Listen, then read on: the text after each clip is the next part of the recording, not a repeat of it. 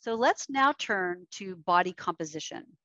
Now, people might have heard of body mass index, and that is a measure that we take someone's height and weight, and we come up with a number called the body mass index. There's a scale. So if I weigh 160 pounds and I'm 5'7", I'm going to have a certain BMI. If you're heavier, you oftentimes will have a higher BMI, and they used to use the BMI to correlate with if you're overweight or not, and they still do. But we've learned that it's an imperfect measure of body composition.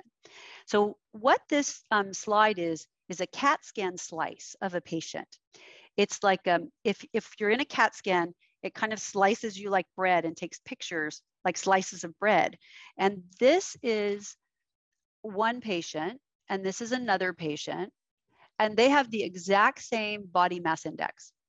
And what this shows is that their body composition is very different, even though they have the same body mass index. They're both having a body mass index of 29, but in this patient on the right, this person has a lot of muscle. The red in the body is muscle, and you can see that they have quite a bit of muscle.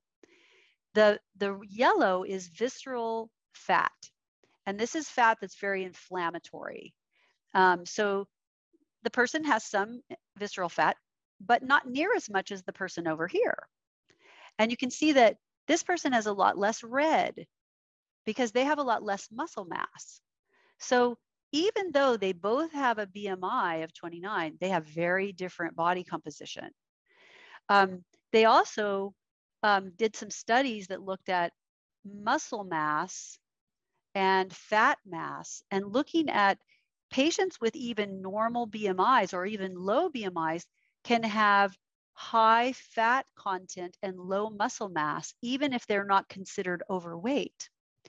And this is a very bad thing because having low muscle mass is a problem. So in patients who have low muscle mass who get diagnosed with colon cancer, this is a study that showed that about 40% of them had low muscle mass, what we call sarcopenia, at their diagnosis. And they were treated the same as the patients who had normal muscle mass. But what they found is that those patients that had lower muscle mass, the ones with the darker line on the bottom, they had a worse survival from their cancer.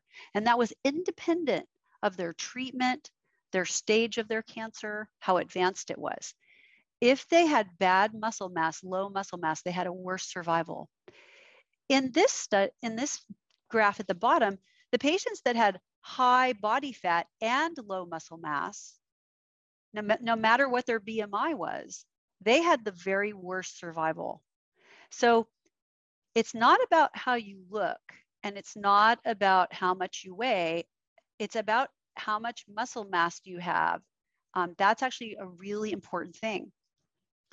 So this was also shown in breast cancer patients. So in non-metastatic breast cancer patients, so patients that just got diagnosed with breast cancer, they had a CAT scan, they looked at their muscle mass, and they saw that about a third of them had low muscle mass. Sarcopenia is the name for that.